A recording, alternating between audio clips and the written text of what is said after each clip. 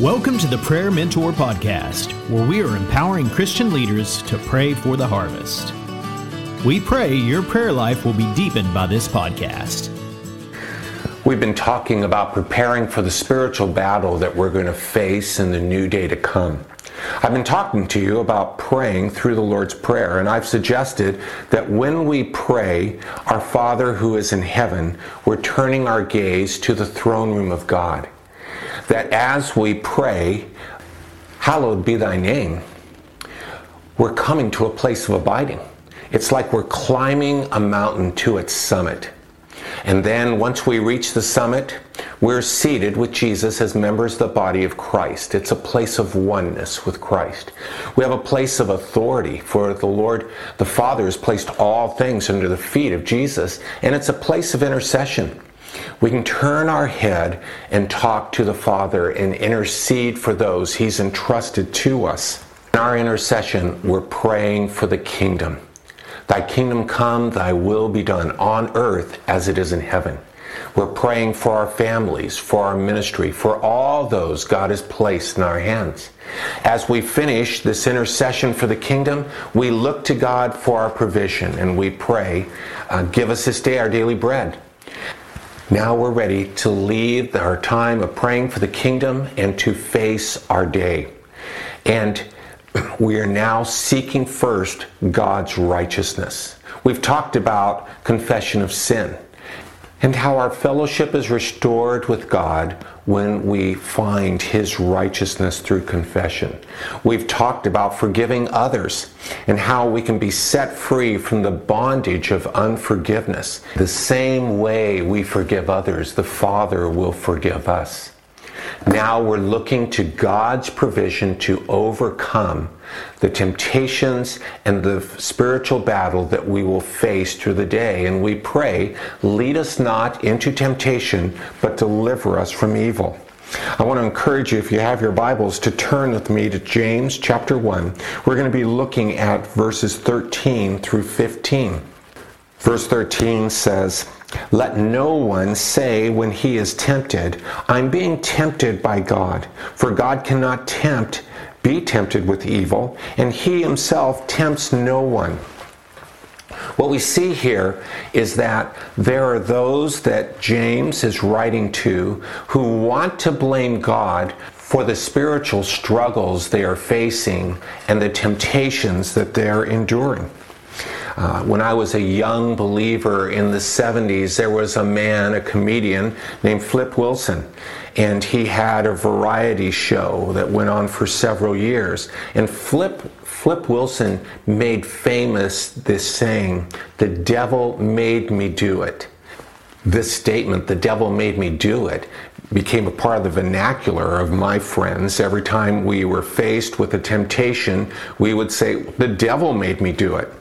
And what we're always trying to do is blame someone for our own sin.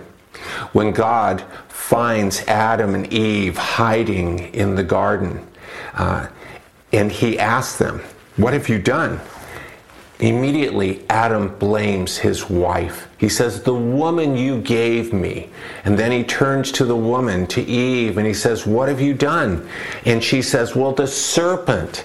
We're always trying to blame someone else for the temptations that we experience.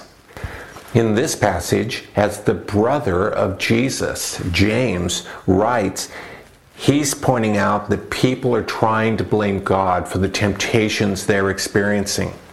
But he confronts it and he says, listen, God cannot be tempted by evil, and God tempts no one with evil. In contrast, James writes, "But each one is tempted when he is lured and enticed by his own desire. Then desire, when it is conceived, gives birth to sin. And sin, when it is fully grown, brings forth death." James is saying we can't blame anyone when we have fallen into sin. What he's saying is that we are lured away. We are enticed by our own evil desires. When I was a young man, I was a part of a Boy Scout troop, and we went on a backpack trip into the high Sierras. We went to a location called Hockett Lakes, and it was a series of 3 small lakes. As a troop, we camped on the first lake, the largest lake, and the whole troop fished at that lake that day. The next morning, my neighbor, a close friend, Mike, and we went to a second lake and we fished at it. We caught a few fish and had a great time. That afternoon, we went to the third lake. Now, Mike and I were fishing with a little lure called a Super Duper. Both had the same coloring, the same size. And when we cast out into this lake, immediately, for me, the first cast, I got a fish. And I brought it in and was just elated. Second cast, I'm bringing it in and another fish takes it. I catch a second fish.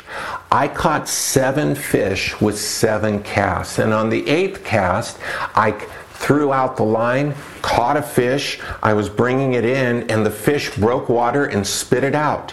I was a little dismayed because my luck was going so good. A second fish grabbed in that 8th cast and took a hold of the lure, broke water and spit it out.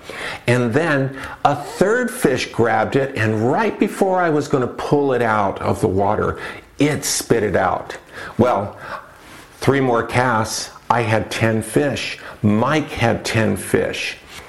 It was amazing. It was as though the fish got in line to take our lure. They were enticed, and they were beside themselves, and they took a hold of that lure, and they got ensnared. And they were dinner that night for about 20 Boy Scouts and their scout leaders. Their inability to resist the lure, the temptation, the enticement of the Super Duper lure brought about their death.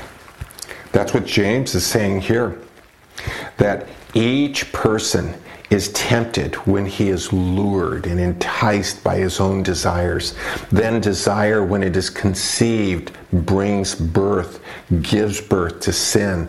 And sin, when it is fully grown, brings forth death. There's an old saying, sow a thought, reap an action. Sow an action, reap a habit. Sow a habit, reap a character. And when we sow habits out of our evil desires, and it is sin, what we have is a character that leads to death. It leads to destruction in our lives and destruction in the relationships that we have with people. So what are the temptations you are facing today? I want to give you 2 questions, and I get these questions from the statement the Apostle Paul makes in Romans 7. He says, what I do not want to do, and what I don't want to do, I do. So in identifying the temptations that we face, you may want to ask the question, what didn't I do yesterday that I wanted to do? And then a second question, what did I do yesterday that I didn't want to do? Because what you did that you didn't want to do and what you didn't do that you wanted to do is your same battle today. Day in, day out, you face the same battle, the same spiritual struggle. So you may want to ponder on these 2 questions to identify the temptations that you are going to face today. The second point I want to make about temptation is found in 1 Corinthians chapter 10, verse 13. It says, no temptation has overtaken you that is not common to man. God is faithful, and he will not let you be tempted beyond what you are able, beyond your ability. But with the temptation, he will also provide a way of escape that you may be able to endure it. What we see in this passage is that the temptations you're experiencing as you answer those two questions. What are the things I want to do, but I'm not able to do them? What are the things I don't want to do, but I don't have the power not to do them? The temptations that you are experiencing are common to man. There is somebody in your circle of relationships who has that very same struggle. You are not alone in it. And what we see, God does not tempt anyone of evil. And in this passage, we see that God is faithful, and He won't let us be tempted beyond our ability. But with the temptation, He provides a way of escape so that we can endure it. Now, as we pray, lead us not into temptation, but deliver us from the evil one. I want to say to you that temptation is very real. And when we say, Lord, lead us not into temptation, we're praying in accordance with God's will. He doesn't tempt anyone. But what God does do, He delivers us from evil. He is faithful, and He won't allow us to be tempted beyond what we're able to bear, but with the temptation provides a way of escape. I want to suggest to you that when we're struggling with evil, the source of that evil comes from three different enemies: the world, the flesh, and the devil. Many years ago, I sponsored a one-day seminar on spiritual warfare. I invited one of my mentors, Mark Bubeck, to come and speak to the members of my church. And as we gathered together, I was surprised by the size of the crowd. We only had about 35 people. And the kind of the crowd, they were all intercessors. You see, Mark Bubeck has written the book, The Adversary, and then another book, Overcoming the Adversary. And the people who came to hear him that day were people who prayed, who were involved in spiritual warfare. And really what they were looking for from Mark was the latest judo chop on how to overcome the devil. To our disappointment, Mark talked about the world, the flesh, and then the devil. He actually began with the flesh and spent 3 hours that morning, talking to us about the flesh. And then he spent 2 hours talking about the world. And he spent the last hour of that day talking about the devil. Mark said that if we can overcome the flesh and overcome the world, we don't have to worry about the devil. We will never give him any ground in our lives. So in our series on preparing for the spiritual battle that we are going to face, praying and seeking His righteousness, I want to introduce to you the three enemies that we have as we live out our Christian life. And I want to do that because God's resources to overcome each enemy is different. The biblical truth that God gives us in His Word to overcome the world is different than the biblical truth that the Bible gives us to overcome the devil. And the biblical truth that God's Word gives us to overcome the flesh is different than the biblical truth that God's Word gives us to overcome the devil. The promise of God's Word in 1 Corinthians chapter 10, verse 13, is that God is faithful and He'll not allow us to be tempted beyond our ability. But with the temptation will provide a way of escape. What is that way of escape? Well, His resources to overcome the world, and different resources to overcome the flesh, and different resources from His Word to overcome the devil. Our source for overcoming all three enemies comes from God's Word, but it's different in each case. So in the time that's remaining in this session, I want to talk to you about overcoming the world. In 1 John 2, verses 15 through 17, John identifies the world for us.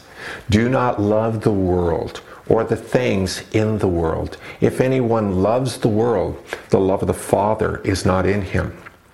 For all that is in the world, the desires of the flesh, the desires of the eyes, and the pride of life is not from the Father, but is from the world. And the world is passing away along with its desires. But whoever does the will of the Father abides forever.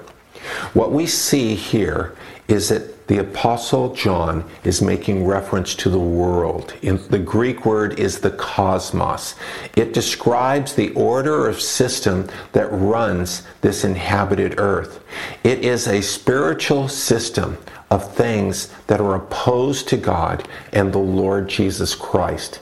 And what we see is that there's a threefold nature to the world. There is the lust of the eyes. There is the lust of the flesh. There is the boastful pride of life. When I was a student at Biola University, I had a professor that gave a word to describe each one of these natures of the world. He said that the desire of the flesh is pleasure. He said the desire of the eyes, the lust of the eyes, is possessions. And he said that the boastful pride of life is position. I thought this was great. It has been so helpful for me to identify where is my struggle when I think in terms of the lust of the flesh, the lust of the eyes, and the boastful pride of life. It's interesting to note as well that when Jesus is tempted in the wilderness, the devil uses all three of these aspects of the world to tempt Jesus. Jesus has been baptized by John the Baptist. He hears the Father's voice, and the Father says, "This is my Son in whom I'm well pleased." Jesus is then led by the Spirit into the wilderness, and he fasts for 40 days and 40 nights. At the end of the fast, the tempter, the devil, comes to him, and he tempts him in three different ways. And in the first temptation, he says, if you're the Son of God, he's challenging the person of Christ that was declared at the baptism, turn these stones into bread. And what's amazing to watch is how Jesus resists the temptation with the Word of God. He says, man does not live by bread alone, but by every word that proceeds from the mouth of God. And Jesus' perspective was, as he was fasting, his nourishment came from God's Word, not from food. He was dependent upon God, and God was nourishing him as they were communing together, and he was listening to the Father. And so, the world tempts us to gain its pleasures. It could be defined as a pursuit of pleasure in an excess or compulsive way where we give our affections to the pleasure of the world before God. It could include alcohol, drugs, sexual pleasure outside of marriage, laziness, eating too much food, vacations, weekends away. All of these things, when given to excess, can be an expression of giving our affection to pleasure rather than God. The devil tempts him a second time. And this time, the devil takes him up to the pinnacle of the temple. And he now quotes scripture. And he says from Psalm 91, he will command his angels concerning you, and on their hands they will bear you up, lest you strike your foot against a stone. You see, the devil knew that in any given day in the portico of Solomon, there would be 1,000 to 2,000 Hebrews who were worshiping God. And when they saw Jesus and the angels holding him as he comes down from the top of the temple, They would right there and then make him the king of Israel. But it wasn't yet his time. And so Jesus responds again with the word of God. He resists the temptation with the word. He says, "You shall not put the Lord your God to the test." So what we see in regards to this second aspect of the world, that is position, it could be defined as a pursuit of status or recognition in an unhealthy way, bringing harm or to self or others, and placing the goal of getting ahead before God. This could include being the captain of the team, chairman of the committee, president of the company, owning your own business, pastoring a church, leading a ministry, winning the game, or achieving the goal, or even our children's victories on the playing field and their successes in the classroom. In all these things, we are placing our affection on getting ahead before God. So in the third temptation, the devil takes Jesus up into a high mountain and he shows him all the kingdoms of the earth. And he says, "Bow down before me and worship me, and I will give you these kingdoms." Now, what's interesting here is that the Father in Psalm 2 says, "Ask of me, and I will give you the nations as an inheritance, the ends of the earth as your possession." The Father already promises these things to the Son. But see, the devil is trying to tempt him, trying to entice him to take a hold of these things before his time. And Jesus responds and he says, you shall worship the Lord your God, and him shall you serve. And so what we see here is that the devil is offering Jesus these kingdoms as a possession. And it could be defined as acquiring possessions in an excessive, compulsive way where our affection is given to things before God. It could include a house or houses, clothes, jewelry, cars, boats, an iPhone, an iPod, a computer, furniture, equipment, tools, children, ministry. In all of these things, we are giving our affection to possessions before our affection is given to God. Jesus chose to love the Father and to obey the Father. He did not love the things of the world, the lust of the flesh, pleasure, the lust of the eyes, possessions, and the boastful pride of life, position. Jesus made a choice to love God and him alone. And so the question is, where is your affection? We often talk about, I love this thing or I love that thing. You know, I love the Cowboys. I have a Cowboys ball cap. I have a Cowboys jersey. Whenever possible, I watch the Cowboys on Sunday afternoon. I love the Cowboys. You know, I love Chili Verde burritos. I grew up in Southern California near East LA, a Mexican community. And when I would go out to eat at a Mexican restaurant, I always had a Chili Verde burrito. I've got to say to you, even at 68 years old, when I return to Southern California and people say to me, where you want to go eat? Let's go get Mexican food. And what do I order? A Chili Verde burrito. I love them. Well, you may say, well, Clyde, that's no big deal. There's always things that we love. But maybe behind those words, there's more truth than what meets the eye. Maybe we've given our affection to pleasure or to possessions or to position. In James chapter 4, verses 1 through verse 10, the brother of the Lord is confronting the believers about their affection for the world. And he says, you adulterous people, do you not know that friendship with the world is enmity with God? Therefore, whoever wishes to be a friend of the world makes himself an enemy of God.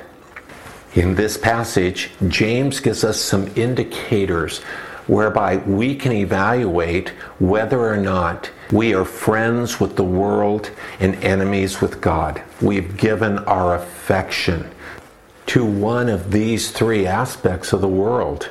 And in so doing, we're adulterers. We're not loving God anymore.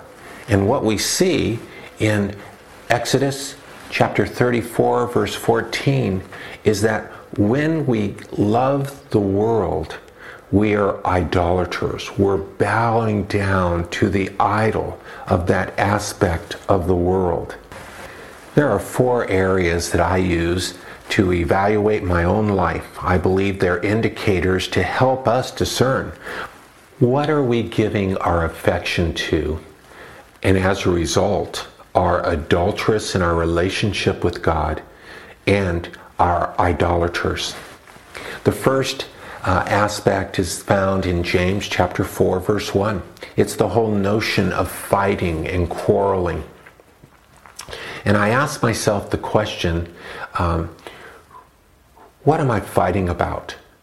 And I give honest consideration to my motivation for the fight. What categories of the world, the lust of the flesh, pleasure, the lust of the eyes, possession, the boastful pride of life, position, is drawing me into these fights and these quarrels. The second indicator is that of prayer, or should I say unanswered prayer. What are my motives for making requests to the Father? What categories of the world? Pleasure, possessions, position. What is the lure? What's the enticement that when I pray, God won't answer it because I want to spend them on my lust? James chapter 4, verse 3. The third area is that of my possessions themselves. We see in Matthew 6:21 and 24, it says that no one can serve 2 masters. Either he will love the one and hate the other, or despise the one and be devoted to the other. He says you can't serve God and mammon. And so I ask the question, where does my money flow? What are the things I'm purchasing? What percentage of my money do I give away? Is money my master, or is God my master? And I evaluate, what's the lure here? Is it pleasure? Is it possessions? Is it the boastful pride of life? What is enticing me in the way I'm spending my money? The fourth indicator deals with the pleasures that I enjoy. And I ask myself the question, what do I enjoy that I can't give up for 2 weeks? What are the compulsions in my life? What are the habitual behaviors that I pursue to have gratification in my life? Galatians chapter 5, verse 16, so I say, live by the Spirit, and you will not gratify the desires of your sinful nature. Is it pleasure? Is it possessions? Is it position? And as I answer those questions, I draw the conclusion of what am I loving? What am I giving my affection to? How is it that I'm an adulterer in my relationship with God? And what are the idols that I have placed before Him and bow down to? The devil's goal in all of this is to draw us away from loving God and obeying Him. Jesus said to His disciples at the very end of the Passover meal, He says, I will not speak with you much longer, for the prince of this world is coming. He has no hold on me, but the world must learn that I love the Father and that I do exactly what my Father has commanded me. I want to say to you, we do not have to be in bondage to the world. that we have a provision from God so that we can overcome the world. And that provision, first and foremost, is found in the life of Jesus Christ. Your Savior, my Savior, never yielded to the devil in the temptation. And at the end of his ministry, he was able to say, the prince of this world has no hold on me, but I've always loved the Father and obeyed him. The foundation for our victory over the world is the very life of Jesus, where he never yielded to the devil, and he always loved the Father and obeyed the Father. The second aspect of our victory over the world is found in our faith in Jesus. In 1 John chapter 5, verse 4, it says, "This is the victory that has overcome the world, even our faith." That moment you trusted in Jesus and you became a follower of Christ, you are now a candidate to overcome the world through your faith in Jesus. And the scripture says, "Greater is he who is in you, Jesus, than he who is in the world." And then we overcome the world, number 3, by the renewing of our mind. That is, it's reading God's Word. It's listening to God's Word. It's reading God's Word. It's studying God's Word. It's memorizing God's Word. It's meditating on God's Word. So that when we are tempted by the things of the world, we are able to resist through the Word of God as a sword of the Spirit and overcome the world.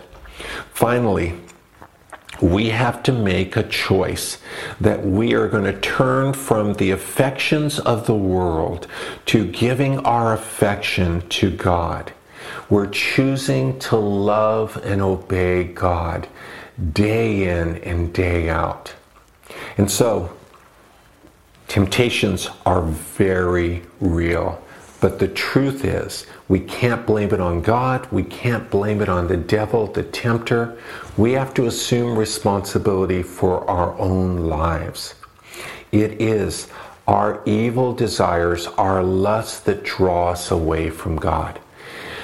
And we see that there's 3 aspects to the world: the lust of the flesh, pleasure; the lust of the eyes, possession; and the boastful pride of life, position. But we don't have to succumb to the world.